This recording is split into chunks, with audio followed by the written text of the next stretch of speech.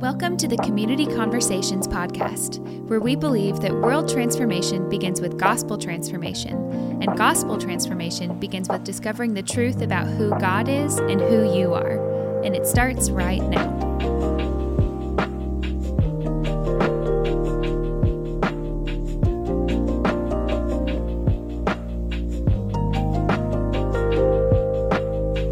All right. Is that better? Welcome back to another All right. episode. This is going to be a fun episode. Yes. I can tell already. Ooh, well, I'm here, as always, with Noah Chant. Always. But there's a plot twist. Oh, yeah. We're doing something new tonight we've never done on the podcast. Never. And we've got a third guest. Yes. Very excited. Very exciting. Shocked he could make it. Very busy schedule. Very busy schedule. We are here with Mr. Stephen Wakefield. Come on. How you doing? It is I. It is I. Welcome. It is I've I. arrived. Welcome to the studio, man. Stu is sick. Dude, welcome. Welcome, dude. Just a couple guys hanging out, doing the thing. I'm really enjoying these last few episodes that are not recorded on video. I know. There's something different. I mean, like it's a whole is. other, Yeah. I don't know what the word, a whole other monster. Well, maybe people would like seeing this, what we're doing right now, just kind of, Super casual. we're all Yeah. kind of lumped together in a little triangle. Yeah. Steven's Yeah. in a camping chair. Yep. Yeah. Get campy, as Yeah. they say. Yeah, it's like we need to come up with a clever name for it. Like, what do they call it when you work at an office and you get to wear like casual clothes? Like Casual Friday. Casual Casual Friday. Friday. We'll change the name, Casual Friday. We Love Company presents Casual Friday. We're not going to get to anything spiritual. Oh my gosh. There's not a chance. Ooh, and I've got this cough still. You get me laughing and I get coughing. Yeah, I know. By the way, if anyone has any like healing like beads or some type of oil from the Holy Land, Brian's been dealing with a cough for what feels like 24 months. So if someone for the love of 43 God, long years. yeah, if someone for the love of God could get him something for this cough, because every week he's like, "Hey guys, guess what? Still dealing with the cough a bit." It's just that I get a cold and then the cough hangs out for like a month. Yep. Yeah, a month, sure. Put an S, put a big capital S on the end of that. He got like the cold or whatever last year, and the cough lasted so long that he knocked a rib out of place. I coughed Wait, so is this real? Yes. No, I coughed so hard that one of my ribs. Yeah. I was leaving his house. I remember it, and I was sitting in my car and I coughed, and I felt one of my ribs like move, and I went to Josh Pax and I was like, "Hey, is this normal? Like, Yeah. That is am I going to be wild. okay?" Yeah, and that's when we had like a brick and mortar office, and Yeah. so all day everyone was just in there like, sorry, sorry, all day. So if okay. anyone has anything that they would recommend, I don't know, like maybe like a small piece of cloth from the shroud of Taryn or whatever it is, something. What's that 7 degrees of separation from Benny Hinn or something? Yeah. If someone is 7 degrees separated from Benny Hinn and could just lay their hands on Yeah. him, that'd be great. We don't even need the white hair or the accent. Yeah. Okay. Okay, here we go. Here we go. So, Stephen, you know this, but for everybody listening, we wanted to bring Stephen in and just hear a little bit of his story, maybe get a little bit of background, and kind of ultimately like what led to you uprooting your family and moving all the way across the country. Yeah. That's a really big deal. Yeah. Huge deal. That's not an easy decision to make. Yeah. And I don't know, at this point, you guys have been here a little while, but I don't know how many people in the church have really gotten to know you guys yet. Yeah. And so I thought it'd be good to just hear a little bit kind of your backstory. Yeah. You lived a lot of life too for Yeah. early 30s. Yeah. A lot of life. Thanks for that early. I like that. Early 30s. Yeah. Nah, you're Hanging getting on. there. Yeah, Hanging getting on. there. Are you Yep. early 30s? I'm 34, so I feel like Okay. 30. Year, it's like I feel don't like know. 35 and over is like, oh, you get in your late 30s. Yeah, huh? you're in So your like, 30s. I'll give you 34. Yeah. Okay. Yeah. Yeah. Oldest one in the group, but no big deal. Yeah, that's fine. Some may say the wisest. Yeah, the most intelligent, no big deal. So tell us about yourself. Yeah, start at your earliest memory. No, I do know that you just have a lot of history, just like with ministry. Yeah. I know that's kind of been a big part of your life. Yeah. So at whatever point in your life feels appropriate, go ahead and just tell us a little bit about just kind of where you've been and some of the ministry experience you have and where that took place even. Yeah. Well, so I grew up in Washington State, and my dad was a pastor. My mom graduated from Bible college too. And so I kind of always grew up in the ministry. And so I kind of also knew that I wanted to be in the ministry. And so, I was like, there's kind of two kinds of pastors' kids. Like you have like the Noah Chance of the world. The rebels. So they're wild oats, The rebels. as they say. Yeah. And We do it differently. Got to have a testimony. Yeah, you can't have a build good your ministry own. without a Yeah. testimony. Yep, that's what they say. And then there's the ones that just dive into ministry, and I was more in that category, I guess. Yeah.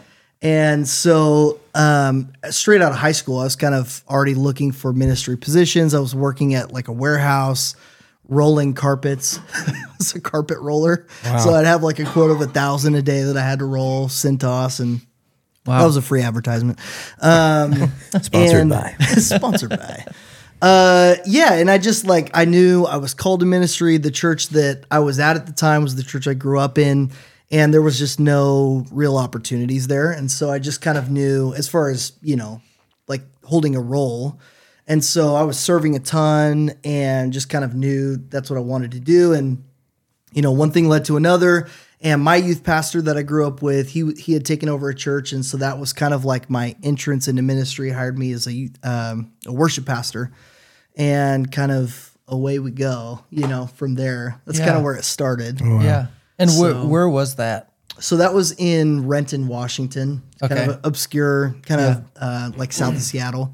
And so I was there for a couple years, ended up moving to another church, got hired. In that original one, I was hired as a worship pastor, but I was really heavily involved in youth, which for me, I felt for years like that was kind of what was on my heart to do is youth ministry. Yeah.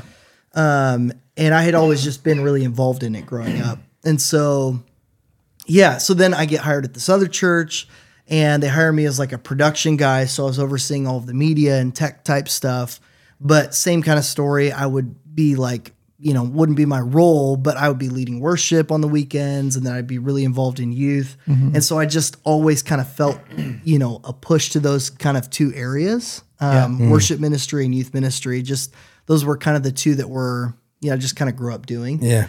PK. Yeah, PK. And so, and then I was there for a few years. And then in 2015, got a call from one of my youth leaders growing up, and he was living here in Chattanooga and was like, "Hey man, what are you doing?" And I told him, I'm working at this church doing production stuff. And he was like, "Well, I know you at least used to want to be in youth ministry. Is that still something you want to do?" And I was like, "Absolutely." And one thing led to another. And a month later, we moved from Washington to Tennessee. The first time. Yeah. So the fact that this isn't your first move from Washington, Tennessee is this ain't my first crazy. rodeo.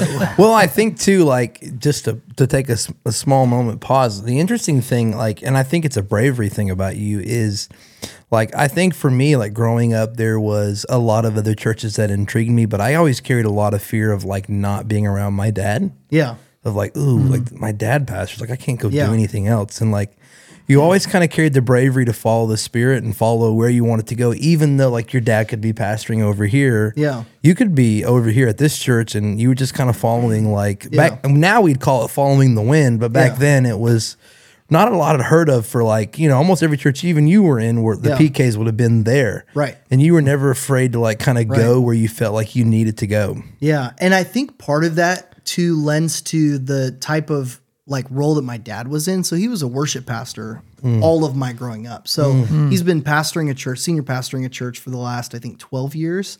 But all of my life growing up in their house, he was a worship pastor. Yeah. And so I think there's a little less of like it's more often that lead pastors or even youth pastors will pass it on to their kids. Yeah. But worship pastors, you just don't. Like typically in the church world, typically you just age out of that. Yeah. Well, and their sons normally get like tattoos and become worship artists. Yeah. Yeah. And so I think for me, like I had this like passion and felt like I was, gifted to preach and teach. And so that alone kind of made me kind of open to a little more things than just worship ministry, even though that was the main thing I kind of grew up doing. Yeah. And then just through, like all these different church positions. So when I moved to Chattanooga, it was for a youth pastor role. But same thing, I'm paid to do youth ministry stuff, but then I'm also doing worship. Yeah. And I'm just heavily involved in the church. Yeah. And so I a lot think of for hats. me, yeah. So I think for me, I've kind of always tried to look outside of like, what is my paid role or position, and more chase like, okay, I might be working in a warehouse, but I still feel this call to like pastor people. And especially when I was younger at that point, that was, 13 years ago. At that point, I'm still young. I'm like a year or two out of high school, and there's no real, climbing the ladder. I hate using that term in ministry, but there was no opportunity for me to get paid to do that. So for me, I go, okay, well, I'm passionate about this. This is what I feel made to do. And if there's nothing that, within my church that's going to pay me to do it, it doesn't change what I feel called to do. So I'm just going to find a way to serve in the area that I feel like God has gifted me to serve in. That's so good. I love that. Yeah. And I think if everyone had that heart, Yeah. could you imagine? Yeah. So I think that's kind of what's taken me to all these different places. And, moving to Chattanooga twice, I will admit, like I am a risk taker. Like I am just kind of more of the spontaneous, whatever. Yes. We started this recording at 10 p.m. I showed up at 10:18. Yeah. That's just, who knows what's going to happen. It's that's awesome. It's the best. Yeah, I it's love great. It. Everyone around me loves that. Yeah, it's super great. So you moved to Chattanooga the first time. Yep. Okay. And was here for 2.5 years. And just the church that we were at, it was, when we first got there, I mean, honestly, it was really, really exciting. It just felt like God was doing all this really cool stuff. And we were coming in, I think it was like 2 years after the church had planted. And so we weren't really inheriting a youth ministry. We were just given the role of like building one. Yeah, from cultivate scratch. something. Yeah. Which is so fun. Yeah, it's because you're not super fun. compared to anybody. Right. You're not. You know what I Right. mean? You're getting to set. Right. Plant roots. Exactly. Yeah. And so, for me and Taylor, it was just kind of like this beautiful opportunity to finally, like that was the first time I'd felt called to youth ministry for, 10, 15 years before that.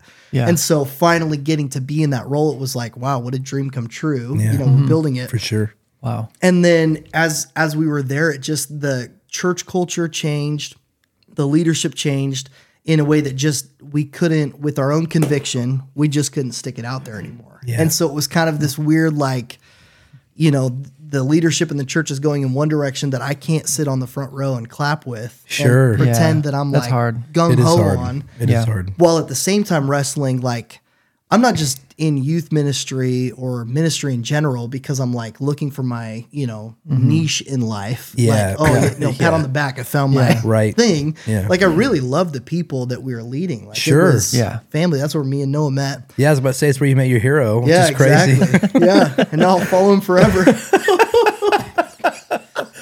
But So, it is, and it's weird because there's a kind of like perversion of like the culture of honor right now in the Western church of like there's a place in honor where some like people would honestly say like, well, just be there anyway. Yeah. Even if Yeah. you disagree. And it's like, it takes a lot of courage in that sphere of the church. Yeah. Like in other, if you were to look at like, Presbyterians or the Methodists or, the Anglican, Yeah. that's not tolerated. But in the more like arc, mega church, super fast growth, super fast move model, like you just kind of, you didn't just stick it leave. out. You just Yeah. stick it out. And Yeah. because it's dishonor to do anything otherwise. And one of the hardest things for us in that was like, I just believe in honoring your leader. Like I just believe in that. I don't know if that was something that was ingrained in me, by my parents or, the leaders that I grew up under. I don't really know where that originates with me. Yeah. But for me, I'm, when we're in this place where we've moved, Taylor and I, we've moved across the US at this point. Yeah. Yeah. We're at a church, which is the sole reason that we moved down here in the first place. Sure. And we're Yeah. going, our window here just feels like it's closing and closing and closing. And like, this is the whole reason we're here. Yeah. And so, I'm having this wrestle of like, I feel like there's some unhealthy leadership things where I can't support the style of leadership. It was things like, like the really toxic, like extreme version of serving culture where it's like you kind of ignore discipleship. It's all just about where you serve in the church. So you get here and you just plug you into the dream team, get you, locked in somewhere, and we call that discipleship. Which, it's like a convert house. Yeah, it's a convert You house. just convert people. Yeah. Yeah, and you convert it into, more hands on deck. And Yeah. it just, that can be healthy when it's a family thing and we're all locking arms and like doing something together. Yeah. But when you are just treating people like, they're just another cog in the system, it's like, well, they're going to eventually feel that. Yeah. And so having felt like, we advocated for at least being aware that that's, what people were feeling, what we were sensing, and how we were, asking from volunteers. I remember there was one guy who his marriage was kind of struggling, and he was super involved with volunteering when we were remodeling the church. And I remember we were in a staff meeting and we were considering asking him for more help. And I remember the person that, he was kind of serving under, the staff member, was like, well, I don't know if we should ask, much more of him, just because he has a lot going and it seems like he's in a really unhealthy place in his personal life. And I remember the response from leadership was, no, volunteers volunteer. That's what they do. It's on him if he's going to say no. Wow. And that to me was like, that was kind of one of the things. It was like the straw that broke the camel's back for me. Well, it's not shepherding at that point. It's not shepherding. Yeah. You're not protecting your sheep. You're not serving the people that God has given to That's a good you. one. Yeah. And so for me, I just kind of was like, man, that's not me. That's not how I lead people. I just can't do it. And so we kind of silently backed out. And I mean, we communicated with the pastor, like we felt like our time was up, which was true.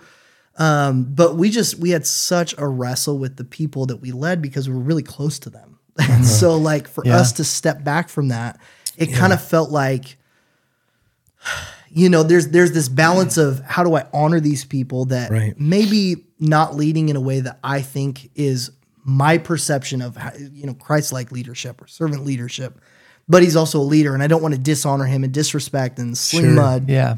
It's almost like two churches. Exactly. Yeah. And at the same time, Like I want to honor the people that we're leading and not just leave them to something that could hurt them. Sure. Yeah. And so, I still wrestle like all the time thinking about, did we do the right thing? Not really saying much, not warning people, and just kind of leaving it in the Lord's hands. But ultimately, we just had to take responsibility for ourselves. Sure. And the other people they have the same Holy Spirit we do.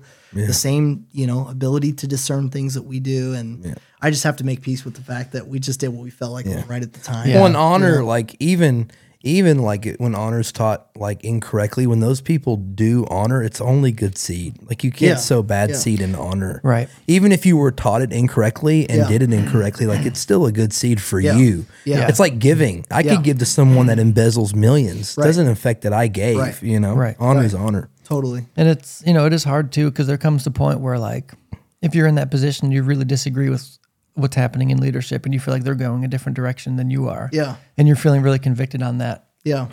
Like, I think you just said a second ago, like it really is hard to like maintain honor in that place because what happens oftentimes is people, they don't leave, but they end up basically starting like a second little church plant within the church. Yep. Yeah, they start and too, like at the end of the day, when honor's perverted, all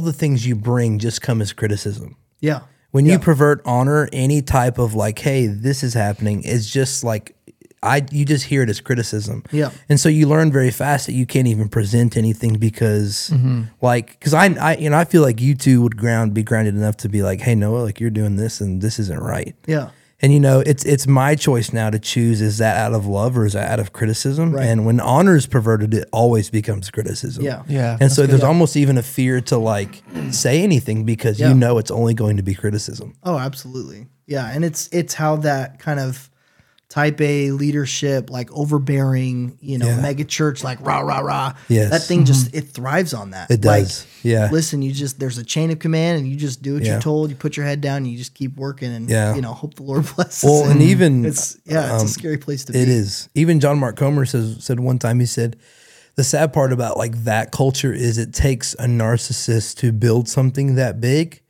But the hard part is often the narcissistic natures of that person that the people are actually there for. Yeah. Oh yeah. And that's a scary thing because you end up having to feed into what people want, and the things that people want in you are the unhealthy pieces. Yeah.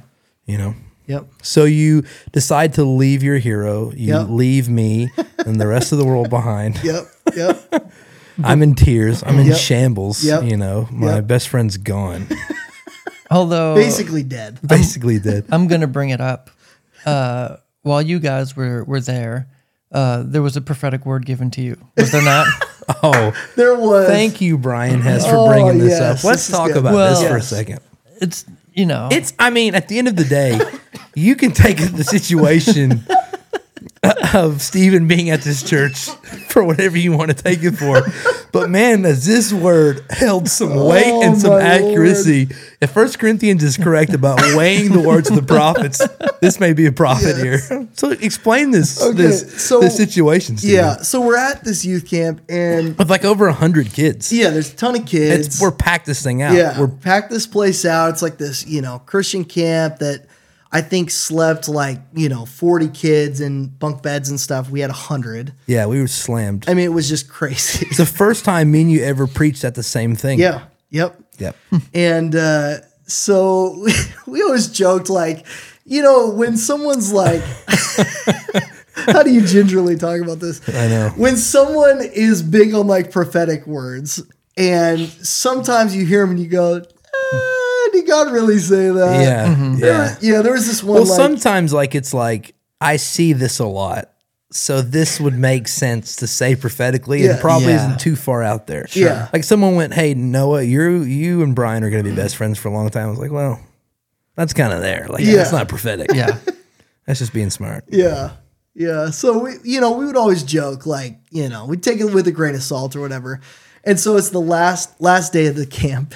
And Noah had actually just preached that morning. Yeah. And so the senior pastor was there, very last day, and he's going on a prophetic word tirade, and he just kind of he probably gave out, I don't know. I mean, a lot. I'm thinking more in the 20s. Like we were there for it felt like an hour. Him giving prophetic words. And everyone's getting these like beautiful prophetic words. Yeah, these just like amazing. Like, God's going to use you for this. This is blah, blah, blah, blah, blah. So mind you, I'm the youth pastor at the time. Yeah, I'm like nothing compared to Noah's Stephen. a volunteer at the time. Yeah. And this is first time preaching, I think, ever. Right? No. I mean, within what we were doing. Yeah. In the ministry we were in, it was the first time like I had been given a pulpit. Yeah. Like so, like at this time, like where Stephen's at. Like if we're calling it the ladder, Stephen's at the top, and I'm at the bottom of this ladder. Like I'm the lowest of the low, and Stephen's like at the highest of the high of this ladder. Yes, and so he's going, person, you're going to be this big pastor, this big preacher, this big songwriter, this. Like he's just like throwing out just the gauntlet of like ministry dreams. Yeah, and he gets to me and he goes, Stephen, and he just kind of pauses. He goes, Stephen, I have a word for you. Here's your word. You are going to be a part of Noah's destiny. And then just moves on. Like, wait, what? Are you kidding me?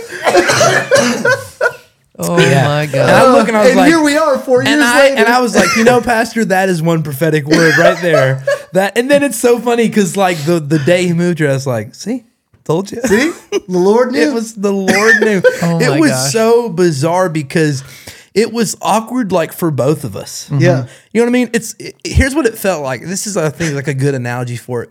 It'd be like two guys, and like like they both like the same girl, and someone being like, "You're gonna end up with this girl." Then you look over at your buddy, and you're like, "Sorry." Who's dating the girl? Who's currently dating the girl? And you're like, "Sorry, man." Like it was so awkward because it was like me.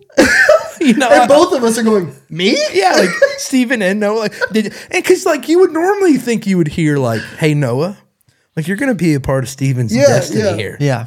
And so I know for up until this day, that has been like We've joked about that for years. That Thank you, Brian. That prophetic word aged really well. Oh, It like really a did. fine wine. Like a fine wine. Yeah, it was like, I thought, man, if anything came out of that season, That was it. it's honestly proof maybe Stephen should have never left. Maybe he wasn't listening to the Lord. And he just should have moved in with me and just really sat. You know, Jesus calls them apprentices, and maybe that's what he was needing in that season. So you leave your destiny. Yeah, so I leave my Yep. destiny back to Washington. Yep. And you were sent. Let's not be Yeah. kid that. Like, it wasn't a bad thing. No, You were no. prayed over, sent. You know, there was a lot of cheers and excitement about you Yeah. leaving. Like, in the sense of, like, we know you're going to do something great. Like, Yeah. it wasn't like in the middle of the night, grab your luggage, Yeah. Taylor, and get out of here.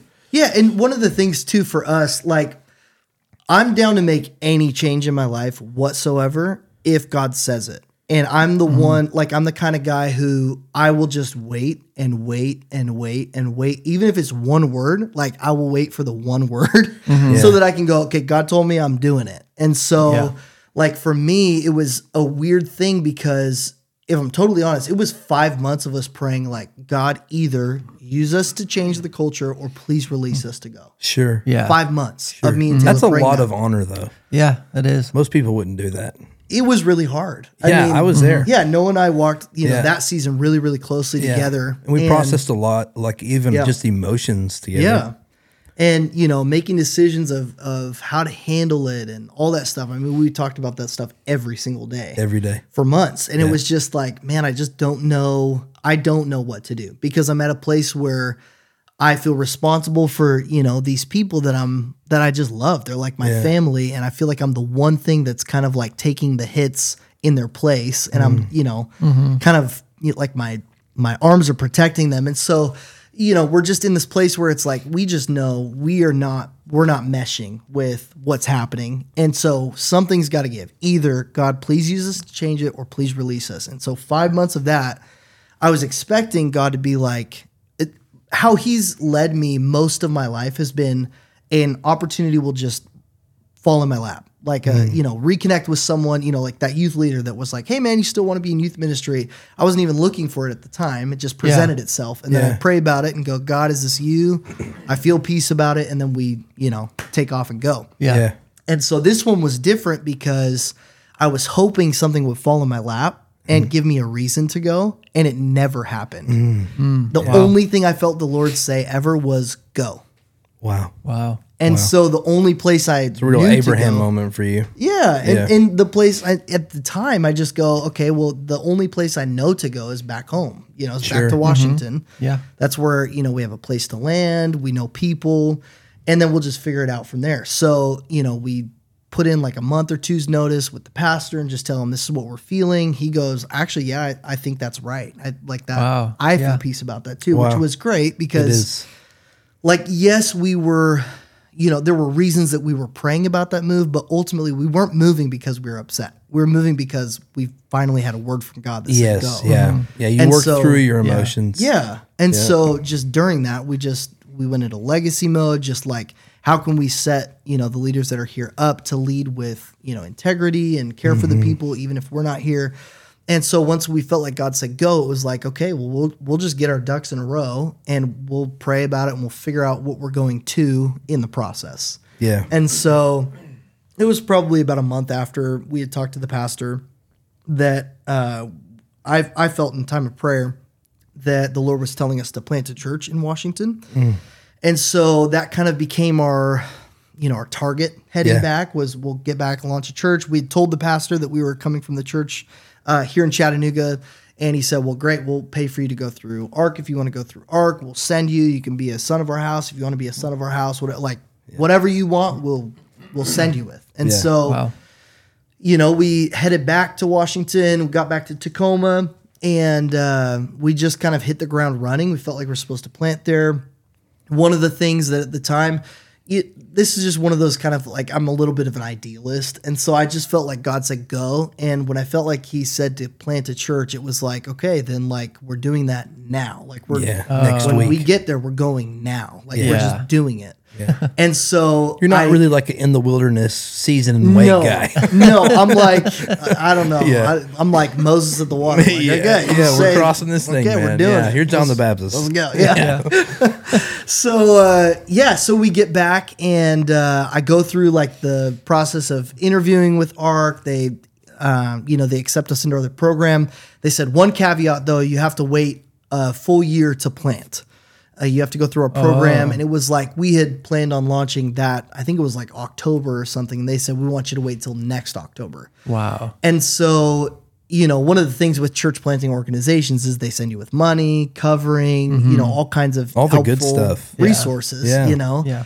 And at the time, I just felt like, I feel like if I'm saying yes to this, I'm like selling my soul a little bit, like saying, I'll take your money, your resources, your this, your that, and not be like immediately obedient to God. And so honestly, I mean, it was really hard. Like it made things a lot harder to turn down a church planting organization and plant with no resources. Yeah. Like we started a bank account for the church and me and Taylor's tithe. We know very well. Yeah. So like our tithe was what became our launch budget, like just from our jobs that we were working or whatever. And we planted in 2017, and just before COVID hit in 2020, we felt like we had been going for 3 years, and Tacoma is like in the top 10. I looked it up last week. It's still in the top 10 most de-churched or unchurched cities in the U.S. It's one of the top 10. Wow. And so a lot of the culture there is people who grew up in church and now hate it or have walked away. And so we really felt this burden, like, okay, if we're going to start something, let's try and reach those people that have been burned or feel like they've been burned, whatever, and kind of build a bridge and help them come back and find Jesus. And so, I think our intentions were in the right place, but it was like 2.5 years in, and we were just going like, the people we have coming, like we didn't have a large group of people. It was like 30 people at its peak. So like it never went, into whatever you want to call it, like a real like planted roots, like it's growing, whatever. Sure. Just never got to that point. Well, I would say it never got to that point in like the eyes of Western success. Yeah. You know what I mean? I would, there's a caveat there that how the world would define church success, you know what I mean? But, Jesus did it with 12. So 30 is a lot of people. Yeah. And I think for us, like it wasn't ever about the numbers. It was more about like, we never arrived at a healthy point of feeling like we're actually a church family. What it felt like about 2.5 years in is it felt like we were like a church slamming, pastor slamming, like NA group kind of. Like it was like, oh wow, because it was like a almost smaller like a group, mission in a sense, like an outreach mission, but like for the deconstructionist. Well, yeah, and it was kind of like a large small group in a sense. Like, we would worship, someone would share a word, and then we would have time to discuss it afterwards. And our hope in doing that kind of format was like, let's work through the hurt that you've experienced in church, and let's find healing in that. Let's support each other in that, and then build something beautiful. But the problem is we never got past the sharing the hurt, the disappointment, the whatever that people had. And, for us, we were coming from a place where we felt a little bit hurt in the church that we were in. We were in a place where we felt like the leadership wasn't super healthy. And so it was like, we can definitely relate to these people, but we have the heart of building a church out of that pain. Right. We still want to build the kingdom, not deconstruct the kingdom. Yes. Right. We want to build people up. We want to find those that like haven't found their way back to Jesus yet, that are still in the church drama, hurt, pastor, whatever.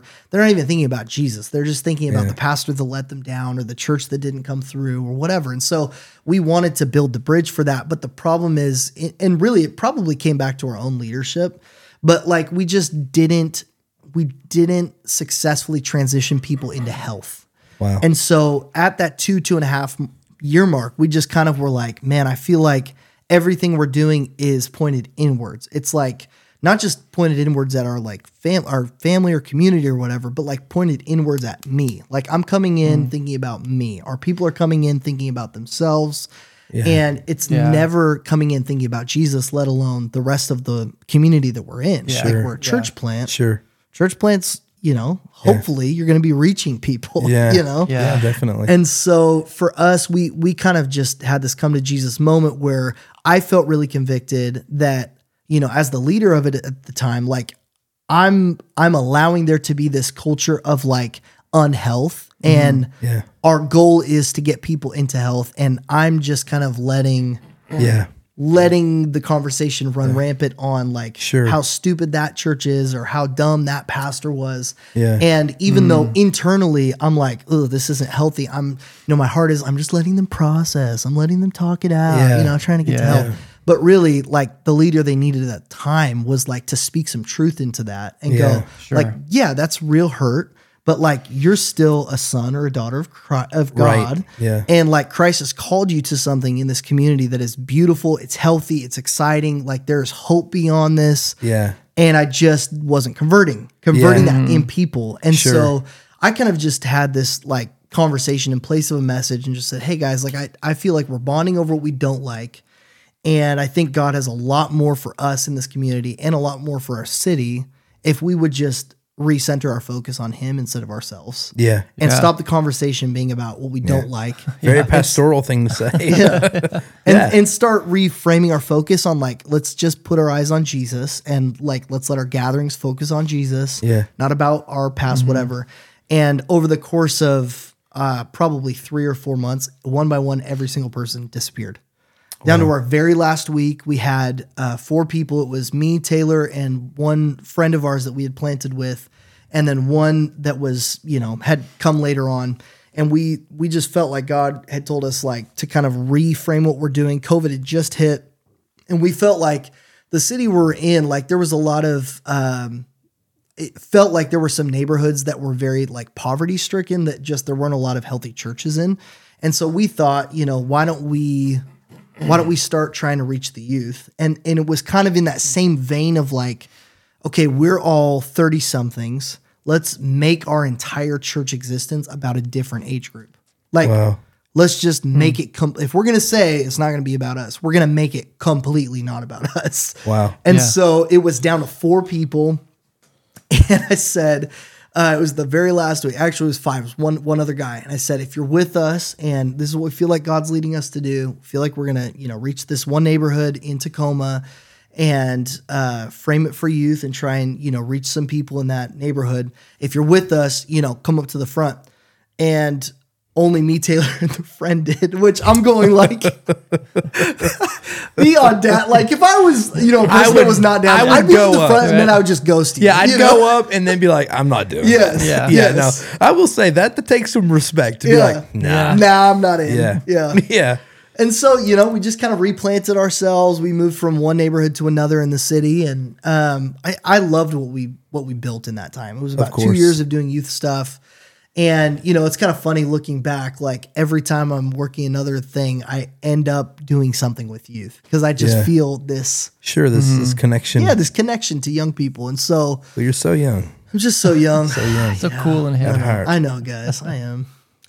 So yeah, and we did that for 1.5 years, 2 years, something like that. And just kind of, we reached this point where it just felt like God's hand wasn't on it anymore. Sure. I don't know how to explain it any other way. It was like the grace that we felt like God had given us for that just lifted. Yeah. And so we didn't have a word. We didn't have God telling us like, yes, do it. No, don't do it. Quit. Right. We just felt this like every time we showed up, we would leave disappointed and feeling like something's just not right. Like something feels off, Sure. Yeah. And so we wrestled it. I would get advice from different pastors. One would tell me, no, you stick it out. Like you just, unless God tells you otherwise, you do it. And then I have this, another pastor who's like, oh no, dude, it's like in business. Like if the market's not hot, you leave that market. That's like, and so that's rough. Yeah. Yeah. But, I'm doing all I know to do. I'm trying to ask as many advisors as I can. I'm trying to not make a flippant, like feeling based choice. Sure. But I'm not hearing like a specific answer from God on this. But something's got to give. Like I don't feel burnt out. I don't feel like I don't like what we're doing. Right. I just don't feel a grace for it anymore. Yeah. Well, that's even like, that's really when, like, I mean, we've always been friends and connected, but that's when we really started processing Like just, like through that whole process together, even like together as friends and leaders and just what does this mean? Yeah. I made a couple trips out there by then. Yeah. And I remember the FaceTime call that you and I had. Yeah. And you were like, how's everything going? Expecting me to be like my normal, like I'm super optimistic. I'm super like positive about everything. I might go to is like, it's great. Like I could be losing my left thumb and I'd be like, dude, my life is great. Yeah. Classic. But yeah, I remember, telling you like, dude, it's not going great. Like I'm just like, It was like an SOS. yeah, I'm like treading water. I don't really know what to do, but I feel like this weird, like, God told us to do this. I'm showing up and doing it, but I'm not feeling God in it anymore. And to me, like my view of church is like when you start it, you just do it forever. You just take this thing. Yeah. If there's 30 people with you forever, great. Do it with those 30 Awesome. people forever. Like, and so it was kind of uncharted water for me where I'm like, this doesn't even match my like my perception of what a church does. Yeah. Like you create a community and then you just stick with that community and you just build for life. That's just what you do. Yeah. Even though, in ministry I had been at, that was like my 5th or 6th church I'd, quote unquote worked at. It still felt like my perception is like, yes, pastors may change or people may move, but if you don't, like, this is just your community and your family and you just grow with it. And so to wrestle these feelings of like, I just feel like it's kind of over. Yeah. Which was hard for me because that's what we were in. Yeah. That's what B-Love was, is like, the same kind of idea of like, this is your family. Yep. This is who you do life with. This is who you cultivate life with. Yeah. Yep. Yeah. And so it kind of came down to the same thing when we were at the church here in Chattanooga where it was like, okay, we feel like the season is ending, but we have people we're leading and we don't have anyone to, pass this on to. We're like renting a building only on the day we do church. We show up, set up for an hour, we do our thing, we tear down that night, and then we come back a week later. So like any of our community stuff was during the week, we're taking, kids from their high school to Chick-fil-A and we're hanging out or whatever. And that was like it. And so it was the same thing where it's like, God, my life seems to be changing, but I have no, like, what do I do with these people that I'm leading when I feel like you're leading me elsewhere? Right. Again, I don't know that we handled it perfectly. We tried our best. We tried to point people in the right direction of other healthy churches that we knew of.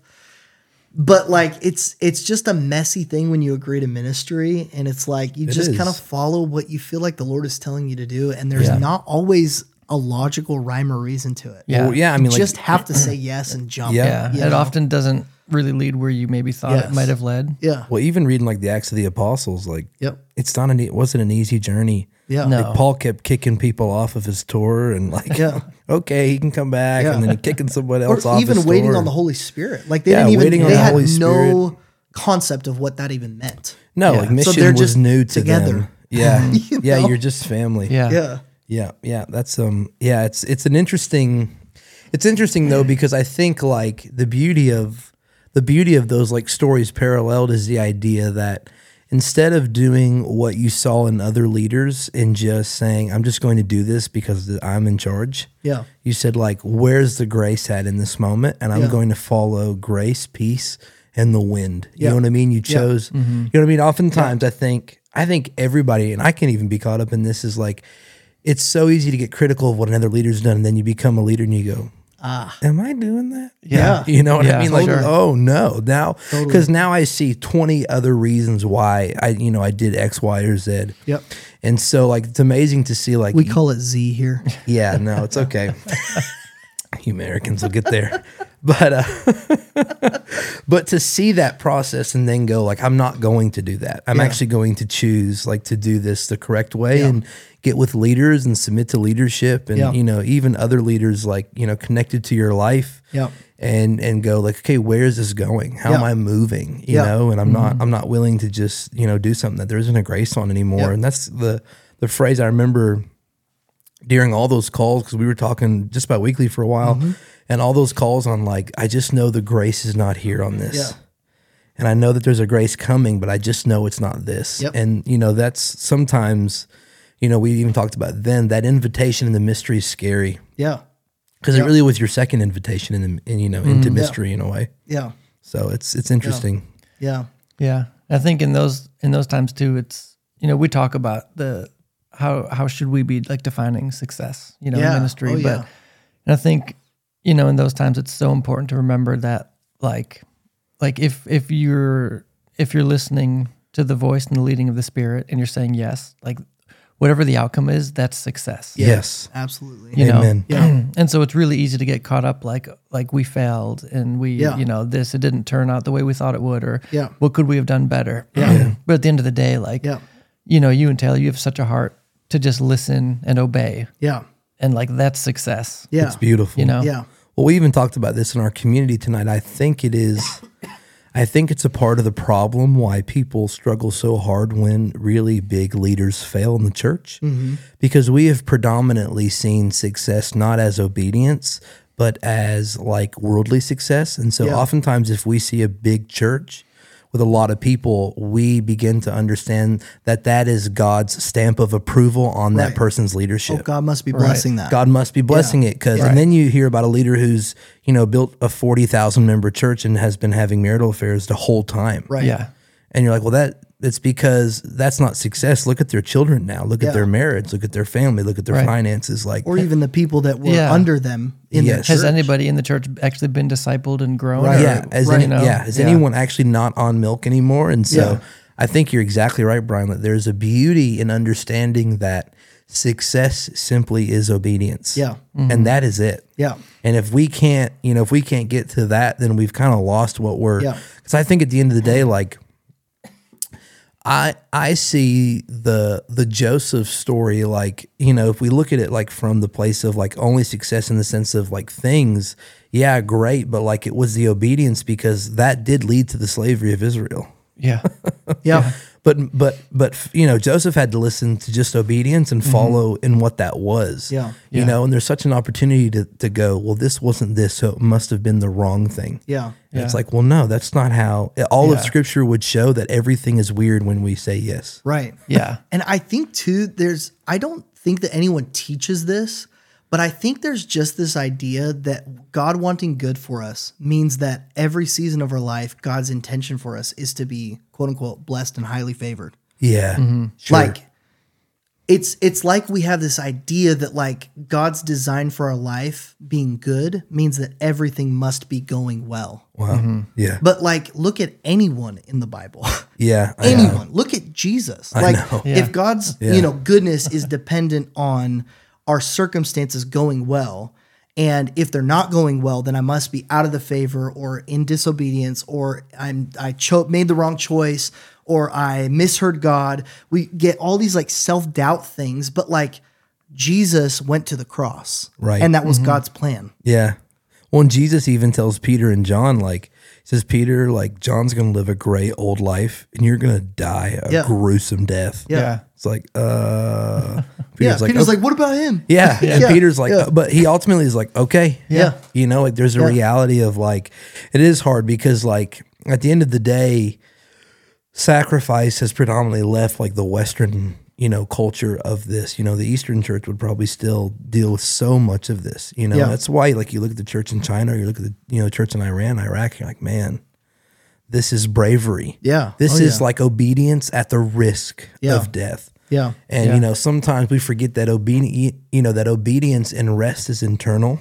Yeah. Like rest is an internal process, and peace is an internal process. And if you have to follow that internally, not externally. Yeah. I think that's part of like the reason that it was easy for us to make really big life-changing decisions with all these different churches and moving to Chattanooga twice. All my family's back in Washington. Like for myself, I think the biggest disappointment for myself on my deathbed would be that I get to the end of it and go, I stayed where it was comfortable. I stayed where I felt the most, fruitful or whatever, but I wasn't in God's will. Yeah. That to me is terrifying. Yeah. Like I just don't want to be out of step. I want to follow the wind. Right. I want to be in step with the Spirit, even if it means that He's leading me into a place that felt like, by the world standards, like planting a church that never took. That was still God's plan. Yeah. Yeah, and there was something in that development that we absolutely needed. It felt heartbreaking. It felt like, we failed or whatever. But like ultimately, God never promised us a church that would continue forever. He never promised us. He just said plant a church. Yeah. So we just did it, you know? Yeah. And so I think for us, it's like even when we lived in Chattanooga before and things changed with the church, it wasn't like, oh man, we must not have heard God right. It was like, nope, there's something in this that God wanted us to experience.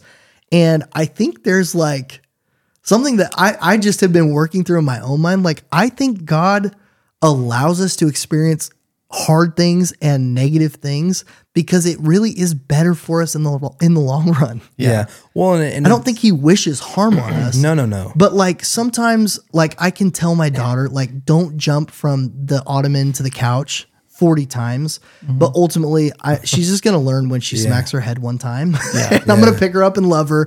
But like, I can tell her over and over and over, but there's something about her experiencing it when I wasn't looking and she already knew she shouldn't have done it, that she's going to learn on her own. She's going to take it careful next time, you know? Well, and I think like ministry, like I think sometimes external chaos presents to us the invitation into like internal rest and peace again, you know? Yeah. And it's like, I think this as a vocation, I think is impossible unless the internal person is at rest and at peace. You know, Jesus says, my yoke is easy and my burden's light. Yeah. But Jesus goes to the cross. So externally, it feels like chaos. Yeah. But Jesus says, my yoke is easy and my burden is light. So internally, it's easy and internally, it's light. Yeah. It's this external thing. And I think oftentimes we can mix up that the inward man is always at rest. You know what I mean? Yeah. And the outward man becomes at rest even through the process around him. But that's a process of learning. Yeah. We've got just a little bit of time left. Let's take a quick break and hear a word from our sponsor. And then I do want to hear just a little bit about kind of your last move here back to Chattanooga. Great. Are you in the market for top-notch packaging solutions? Look no further. Introducing Associated Packaging, your trusted partner in packaging excellence. We specialize in providing high-quality packaging supplies and cutting-edge packaging automation. Our team is dedicated to ensuring your production runs smoothly with our factory-trained service technicians, just-in-time inventory management, and turnkey packaging solutions. Say goodbye to costly downtime. With Associated Packaging, you'll maximize uptime and reduce downtime, boosting your efficiency and profitability. Don't compromise on packaging quality and efficiency. Choose API for all your packaging needs. Call us today at 706-459-9996. Ask for Chad Balistreri or visit our website at www.associatedpackaging.com. Associated Packaging, where packaging excellence meets innovation.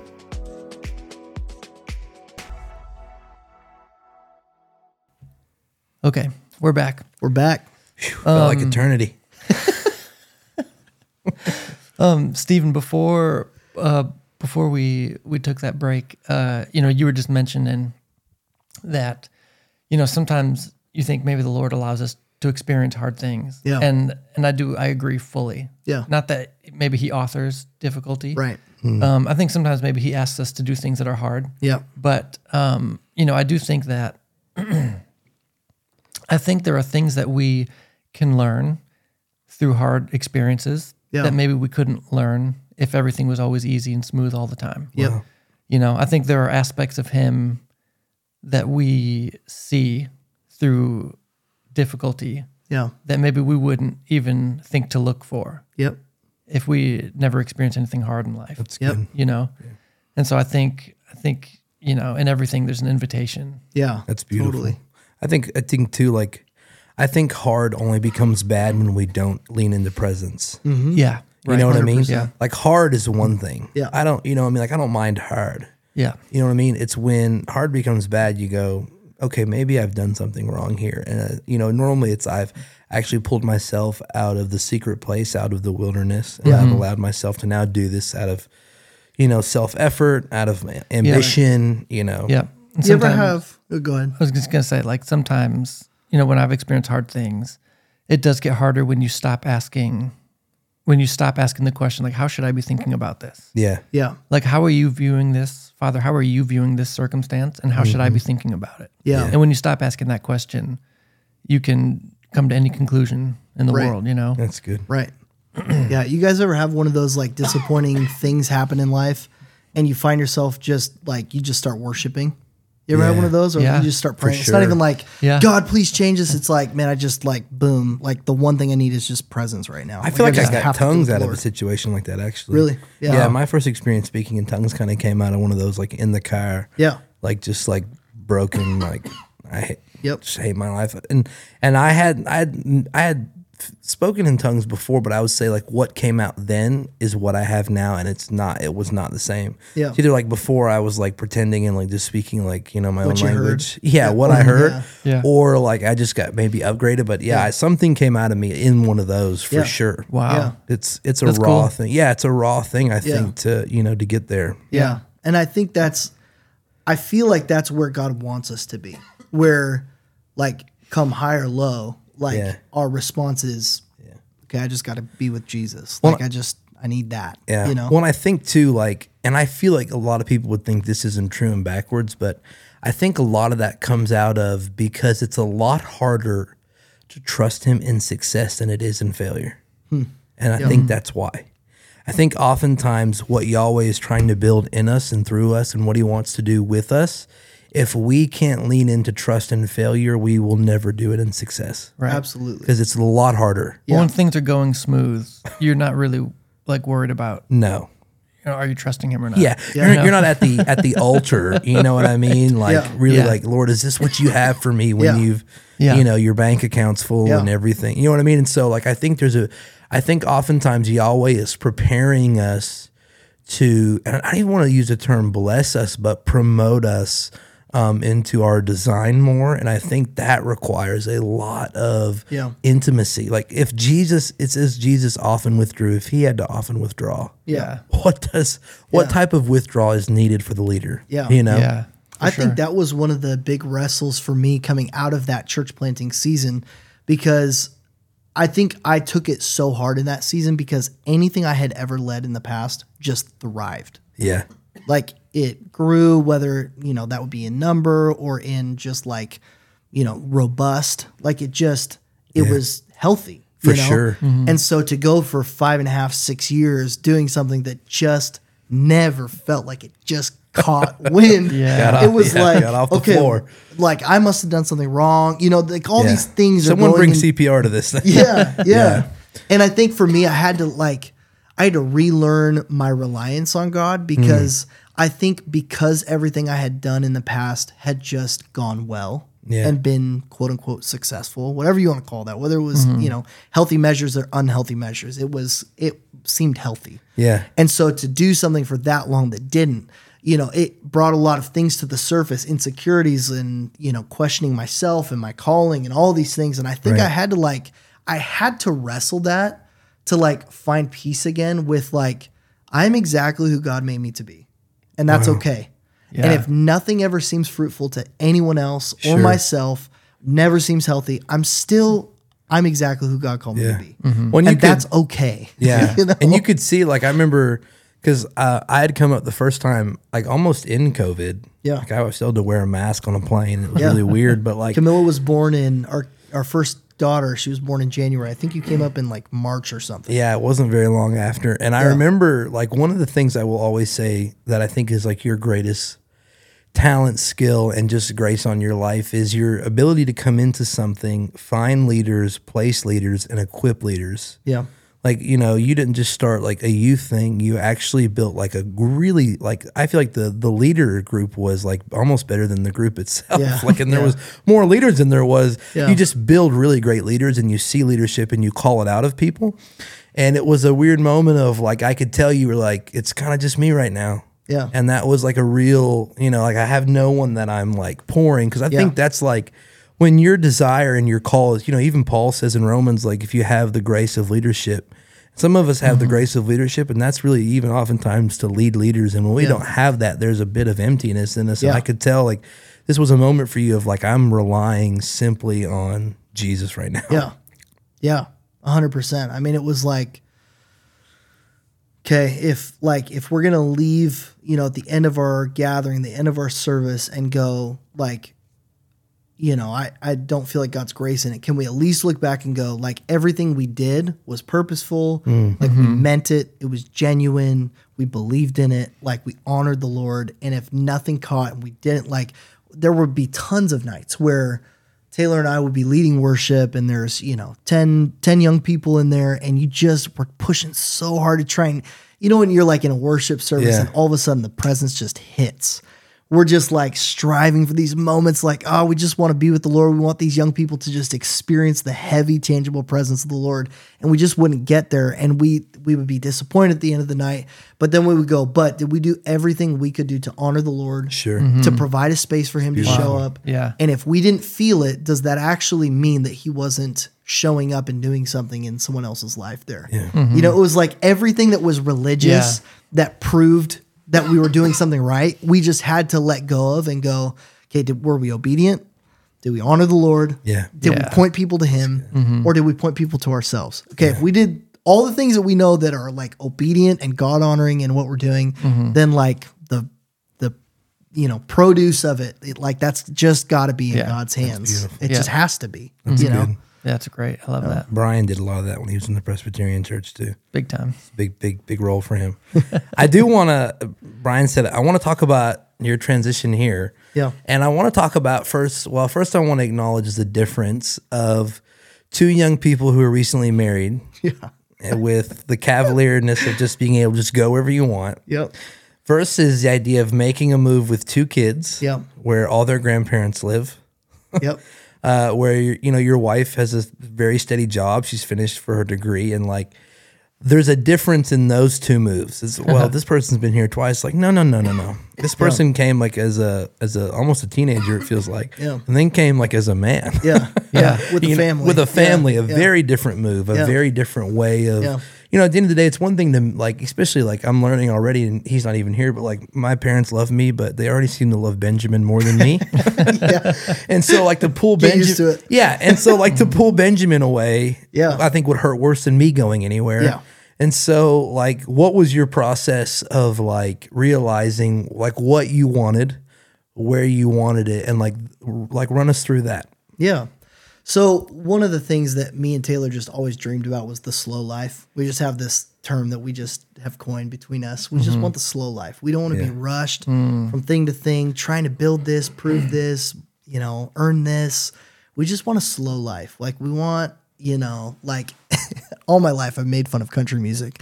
And then I started listening to Morgan Wallen, and here we are. Everything's changed. I'm wearing a Houston hat. And, you're just a country man. I'm just a country fella. Welcome to Chattanooga. Chattanooga. So, I think we were kind of in the rat race of trying to like build something with the church that we had planted. And so I think towards the end of it, we were just kind of like in the same spot as we were when we were leaving the church originally in Chattanooga that we were in, where we felt like, okay, God's grace isn't on it anymore. We feel like we're supposed to wrap up this season, but again, we don't feel like we know what's next. And at least at this point, it wasn't the first time I've experienced that. So I had a little more confidence in that. It wasn't as like, what are we going to do? It was like, okay, well, right now, like we have a great house, we have a great family, our jobs are situated. Like I wasn't getting paid by the church. Like we had, everything was together in a way. You could, And it was as far as like, okay, we're just wrapping up this, season of planting and we're just kind of waiting on what God wants to do next. And I do think like the confidence in that season came from the really confusing season where we were at the church and everything was changing. We didn't know what to do next. And God just said, go. And we just said, okay, we'll figure it out. And so it was a year between when we like closed our doors for the last time at the church we planted and when we moved here, I think it was a year from when we closed up the church to where we said like, this is happening. We're moving like in the next month or two. And so that was like a long period of time where we were like, okay, God, what's next? Like, what are we doing? Like, we're serving at a church. We're happy. Our kids are great. Like everything is going well, but like, there's still this sense of like ministry pull and there's just no real opportunity presenting itself, which my whole life, that was how I knew God was, quote unquote knew, like God was speaking to me. Something would present itself. And you'd pull and presence. Like, a lot of our like first conversations before like being at Be-Love was more about like, I want to be in a place that values being in the presence. That could look like 10 minutes, 10 hours, worship for 3 hours, whatever. We just want to be in that because you guys have always been hungry to be in the presence of the 100%. Lord, like above everything else in your life. Yes. Yeah. And so, and you know, I mentioned that in the church that we were at, like the biggest struggle was like, we're trying to help these young people experience the presence of God because that's like the most important thing to us. Like we just want the presence. So like, you know, you have these amazing experiences one-on-one with the Lord, but there's something so special about the corporate gathering of the family of God together experiencing it. Which I just have to like shout out this last Sunday. Like it was insane. Like where we as a church family at Be-Love, like where we went in the Lord on Sunday, like I don't really know how to describe it, but it was just, I kept thinking like it is so thin between like heaven and us right now. Like the kingdom of God is like, it's here. It's just thin, you know? We're just the presence was just when you so realize, strong. I think those moments are where you go, I am in what I was designed for. Yes. That's like a wild thing to think is like right now I'm in what I was made for. And I'm in it. You know, and it's presence and it's heavy and it's vast. And I think that's everything we dreamed about with, you know, looking for a church beyond like, this is before, so you guys were getting ready to transition into planting Be-Love when we were starting to like roll everything up with the church that we planted. So it was like everything was kind of happening at the same time. And because Noah and I were close and we're friends, like I'm cheering them on, I'm watching the stuff that they're posting, you know, about the banners and the type of church we're going to be and all this stuff. And me and Taylor are going, man, I love what they're posting. Like, this is everything we want. Like, this is everything we've been like knocking our head against the wall, trying to build for 5.5, 6 years of planting a church. Slow, presence driven family, that slow life. You know, we and do it different down south. And so for us, like, you know, like church is it's just a huge part of our lives. It always has been. We love to be a part of the church. And so like for us feeling like this, you know, this is where we want to be. And there was never like this moment where we felt like we were just supposed to leave like Washington. It just felt like we were supposed to like end what we were doing at the church. And so it was one of those things, like I said before, we didn't really feel like a sense of where we were going, just a sense of what we were not going to continue doing. And so, you know, in the course of time, we're just talking about what we dream about in our marriage and our family and having that slow life and having, you know, less rush and hurry and just trying to like make something of, you know, a ministry or whatever. And just to like be, you know, just to like be without any agenda, without any hustle, without any hype, without any, yo, what's up, everybody? This Sunday's going to be so sick. Like, you know, that's the kind of videos I'm posting every week and it's killing my soul, but I don't know what else to do. You know? That would make me just, I'd have to go work at McDonald's or something. And so we're dreaming of this thing. And as we're processing just between the two of us, you know, Be-Love is posting all the things that we go, that's what we want in a church. That's what we tried to build in this church. And so, interestingly enough, it wasn't like, so we should, you know, move back to Chattanooga and be a part. It was just like, that's exactly it. So like, maybe we'll be a part of something again, or we'll start something again or whatever. And so we come down for Noah and Bailey's wedding and whoop, whoop. Whoop, whoop. Big party. That's where I met you. And I remember for whatever reason, I just always wanted to meet your parents, Noah. And so you hadn't met them at that point, right? And so I think like I had always like secretly dreamed of like wanting to be a chant, even though I knew nothing about your parents whatsoever. Like I have no idea why. I can't even tell you. Well, to your defense, people won't know this. You're kind of a black sheep in your family where you're like, you are like, you're, you know, boisterous, you're loud, you're funny, and your family is a lot more like quiet and peaceful, and you're more like me than your family. Yeah, but, you hear me before you see me. That's a chant right there. And so I remember at your wedding, which by the way, I'm so good at being late to things. I remember they started the the wedding procession. Oh, Noah's already at the front, and here me and Taylor come. We literally flew down to Chattanooga for the wedding. And he was late to my wedding. And I was late to it. Nice. And we're walking across the lawn. Noah's like at the front. I'm like, hey, kind of wave Haley's at him. getting ready to walk down across the other side of the lawn. You see like black jean jacket, black pants, slick back black hair. And like here comes Washington right down the middle of the grass in the South. That's so funny. In April. Yes. And so I remember, we met your parents that night, Jamie and Darlene. We loved them and just felt like we clicked with them.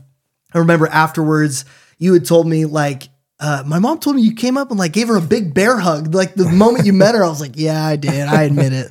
Because I was just so excited to like meet your family for whatever reason. I can't tell you why. So, fast forward past that, we're talking afterwards and Noah's always joked like, dude, just come back, man. Just come back to Jets. Come on. You know you're supposed to he kept saying like, I love what you're doing. I'm like, exactly. Yeah. So just like, come like be a part of it. Yeah. Like, don't you remember the prophetic word? Don't you remember the prophetic word? Humble yourself before the Lord and just come down here.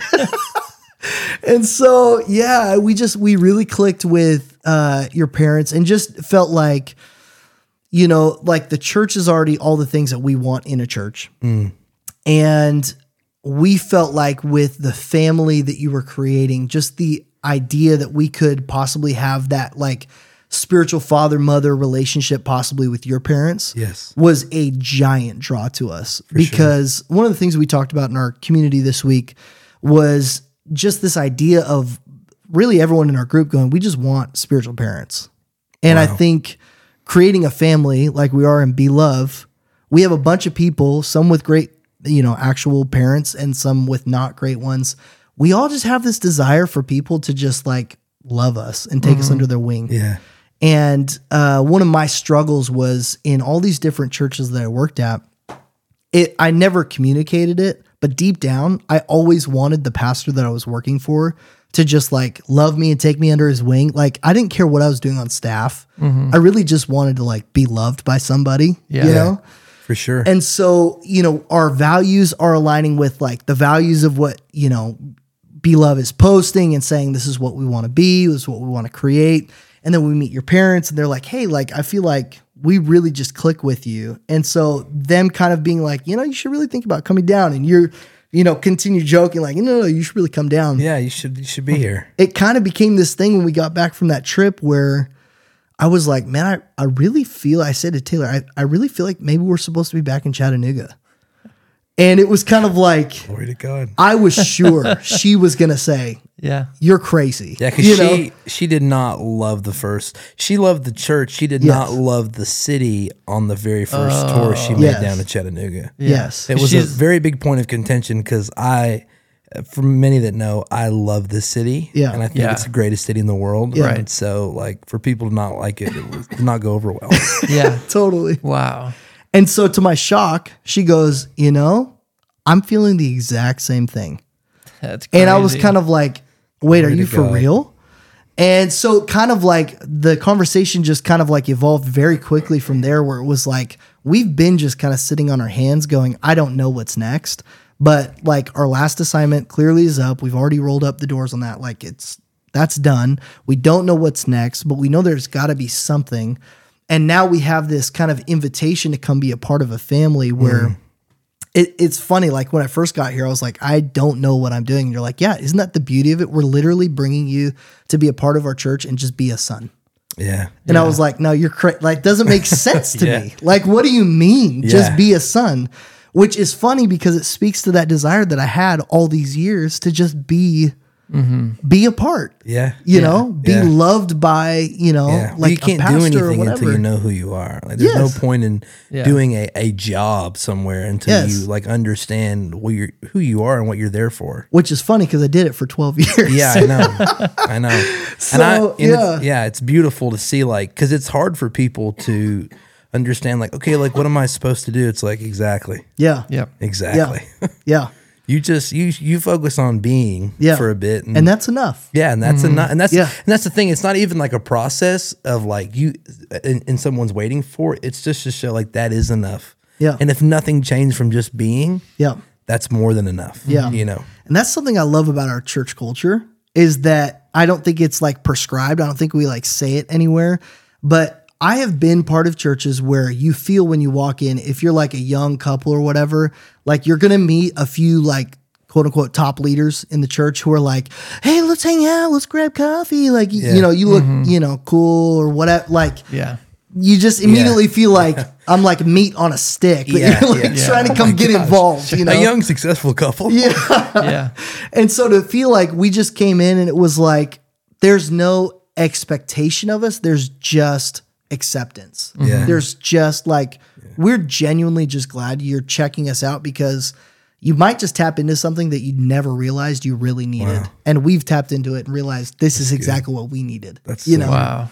Yeah. And so that's what we felt from day one. I remember when once we had that conversation and she was like, yeah, I'm feeling that. I'm feeling that. I think we're supposed to do it. We came down and she was going to look for some jobs. We're going to look at some areas for looking at houses. And I remember we went to Be Love and we just sobbed the whole time, the whole service, the whole gathering. We were just sitting there sobbing because it was exactly what our hearts just longed for in a church community. And it wasn't that it was so excellent or that it was, you know, certain style or preference. It was just that the presence of God was so strong. And that was the only thing that mattered to people in the room. And so for us to not be the ones that are like spearheading, trying to get other people to like care about that too, or trying to get other people to this like spiritual place where they want the presence of God too, but to step into an environment where it's a whole family of people who already want that, it was like we found home. Yeah. Wow. Not like we found our home church. No, like we found like home for our soul. You know? Yeah, we found family. Yeah, we found family. Like we found our people. Church is great, but if it's not family, if it's not stitched together, it's just congregants. Yes. Yeah. And I think we've all experienced enough congregants. Yes. You know what I mean? Yep. And that's it's such a bold move to like, I think there's something in following, you know, a church and then following presence. And it felt like, you know, Be Love was the ends of the means of that, but really you were just following presence. Yeah. You know what I mean? And like, if, you know, and that's been the beauty, I think, of even watching you guys here is your even hunger has brought something even more to our family than I could have imagined. It's been beautiful to see your guys' hunger kind of even take some other people because it's easy to get comfortable in what you're in and not go, oh, right. But then you see someone come in and go, no, this is it. And you go, oh, right. Yeah. And then your hunger brings a freshness to other people in the room. And you're like, whoa, this is what it's for. Yeah. This is the purpose behind it all. Yeah, totally. It's interesting because we may bring that, but we feel the same looking at the other people in the room. Yeah. Like we're not looking to try and be that. We just, it's a we're natural going like, expression of family, I think. Yeah, exactly. You know, like both your wives doing worship. Like there's just something beautiful about like the essence of worship, the heart of worship that we just have in our house. Like people we just love the Lord. Yeah. And there's just like, I know. There's no pretense. We're not building Be Love. I know. We're genuinely building a family that just loves the Lord. Loves presence. Yeah. It's beautiful to see. When I even think like there's a moment where like with anything in life, the newness wears off. And so, you know, now you guys have been here to a place long enough where it's like the newness comes off and you go, oh, it's just family. Yeah.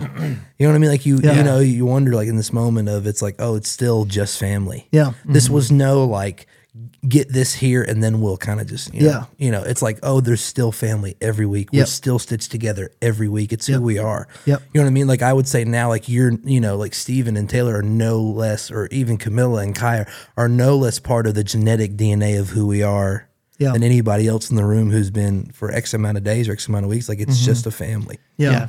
Well, and I kind of think that's like, you know, like in the church success, mega church kind of like success metrics, like you kind of shun the idea of like people coming from other churches. It's like, you know, we're growing in numbers, but like we're trying to just reach the unsaved, whatever. Yeah. But I feel like there's just a season we're in like the big picture church, the big C church, that like families and atmospheres that are like value to value matching, like you're just going to draw the people that like they just already want what you have. Wow. So much of ministry for me has been convincing people to do XYZ. Yeah.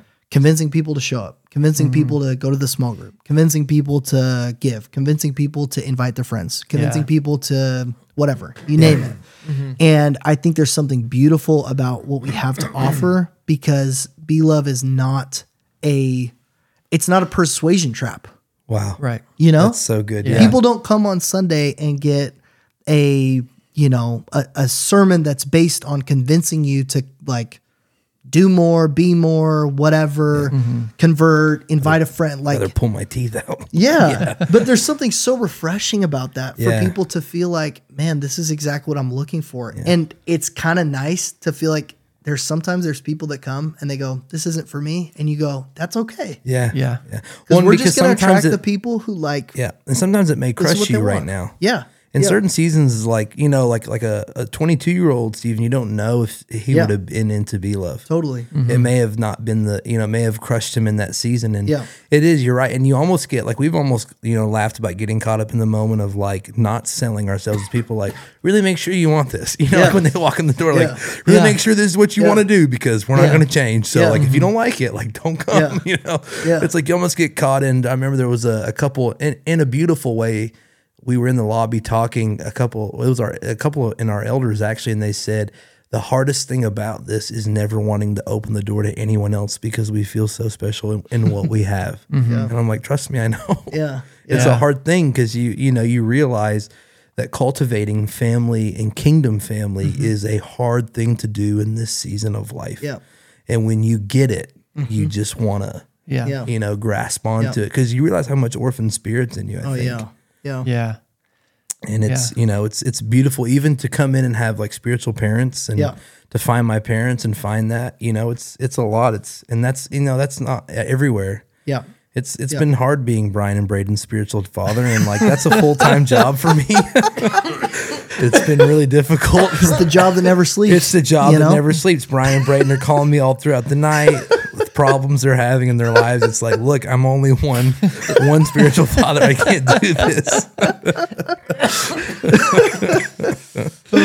Oh, man. But the thing that draws you to a church is going to have to be the thing that continues to keep you there. Yeah. In Yeah. a sense, and Sure. you're right. Not everybody wants what we're offering, Yeah. but if it happens that you are somebody who you just want kingdom family that gathers around the presence, Yeah. like we can, This is it. We can can- oblige. Yeah. Yeah. but Yeah. but if you're looking for a church that can offer you the best programs Yeah. and the best this or that, Yeah. that Yep. they'll have to keep that up Yep. to keep you there probably. If you're looking Yeah. for your kids to sing Mary, did you know, like at Christmas up on stage, we're probably not. Oh, wait. Is this too late to tell you? I am. I am looking for that. I am looking.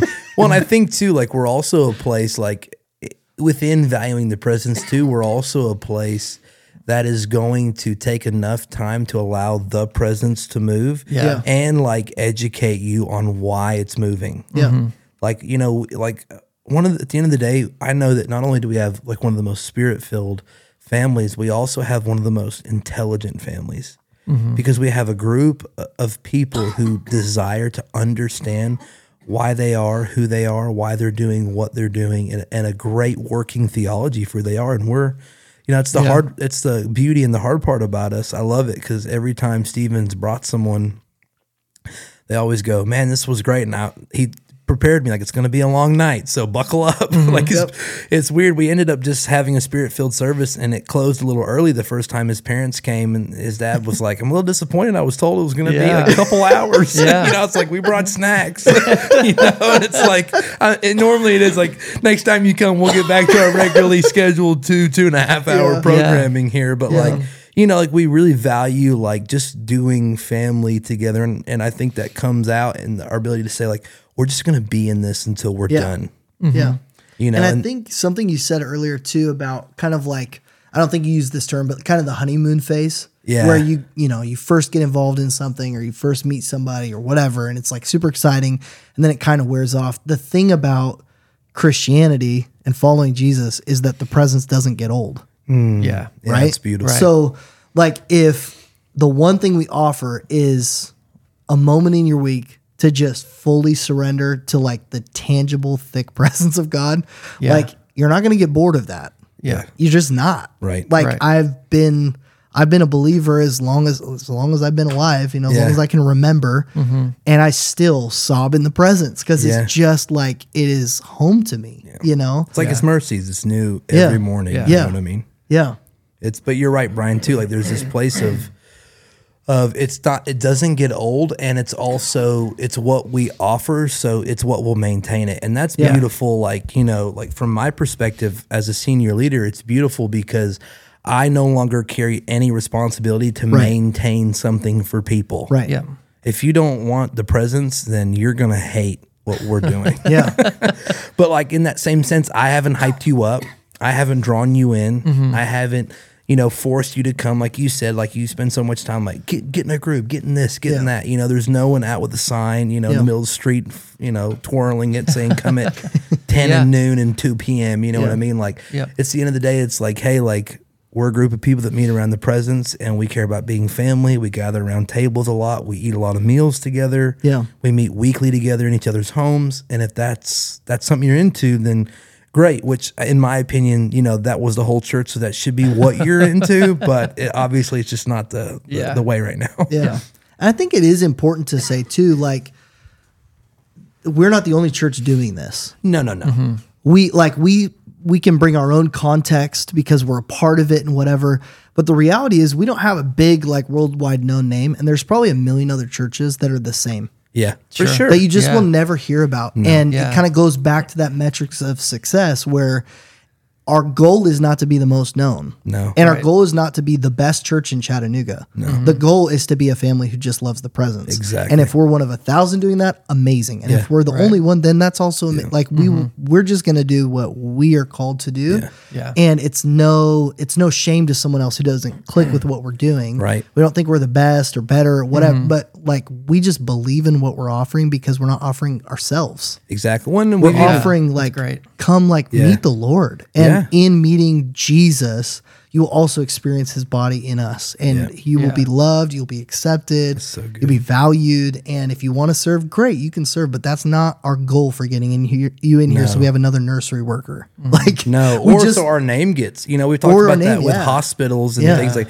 if the hospitals in Chattanooga shut down because there's no sick people, but that never gets attributed to Be Loved, that's okay. Yeah. But if it's because a group of people are willing to get her in the presence and get around the altar and make this city look like the kingdom, I'm more than happy to take that. Yeah. Yep. I think ultimately, like a healthy desire would be that you are one of 10 million churches doing this. Yeah. Exactly. Absolutely. Yeah. There's we've talked a little bit about this, but there's just so much competition in church world. In the church world, yeah. Yeah. And it's almost unbelievable, how we've gotten there. But, I think that's my desire is that It's like rival car dealerships. the desire isn't that we would become the biggest and the most well-known church, but that we would, that the inspiration that we're feeling and the pull we're feeling to do what we're doing would be seen around the world. Right. Well, sorry, you go ahead. Well, I was just going to say something special about what we're doing is that we're not alone. We're part of a river of other families and other churches who value the same things. Doing the same May look thing. a little different, may sound a little different, may preach or sing a little different, but we all value the same things. We all have the same. Like we're not on our own. Like we're not just gung ho. Well, and to go with that, like my spiritual father even said that, like, when me and Bailey made the transition, it was the statement that will always sit with me is you will never be in Chattanooga to start something. You'll be there to implement something. And, like we didn't come here to like start a movement. We came here to implement something that's already been existed and bring it to our city. That's great. I'm not here to create Be Love as the name. I'm here to like implement the presence and this idea of kingdom family that's in our river already and all that. Yeah. That's great. Yeah. Well, this was a good one. This was a good one. This Long was fun. one. Yeah. It's been our longest episode. Yeah, we've got our best guest on. Right. You got to give him his most time. We didn't even crack like a top 10 of some of his ministry stories. We may have to do a 2 or 3 parter here. 2-parter. Yeah, 2-parter here. Tune in next time. Yeah. where Stephen goes through his greatest breakdowns and his biggest cry moments in ministry. Okay. Well, yeah. I had a ton of fun. Yeah. Stephen, thank you for being here. Yeah. It's beautiful hearing your story and having Yeah. you part of our family. And I will say that I think Be Love is not Be Love without you guys and your family. And this is, it's incredible. You guys are just an amazing couple, and your girls are even better than you two. True. So, Yeah. beautiful girls. Yeah. Yeah, for real though. It's just a crazy honor that you guys would uproot your lives and move here to be, a part of what we're doing and to be part of the family, and we get to have you in, our community group. And so we've benefited greatly from that too. Yeah. Yeah. It's an honor for us too. Like it's just so many things just in my life right now. It's like, man, God, you're answering prayers that I haven't shared with anybody. Yeah. It's like that slow Beautiful. life that we wanted for years and talked about and dreamed about. It's like, Here we are. here we are. Yeah. Yeah. It's awesome. Man. Me and my spiritual son, Brian. Me, Stephen, and my spiritual son, All Brian. right, that's all the time we have. Just the three of us. Oh, we're out of time. Okay. I'm going to start saying me and Junior over here. Just hanging out. I'm sorry to everyone that has to listen to this. Oh my gosh. Okay. Okay, I feel good about this. Yeah, amen. I feel great. Cool. Yeah. All right. We love all of you. Yeah. Cool. Stephen, Noah, thank you guys for being here. To all our listeners, thank you, and we love you.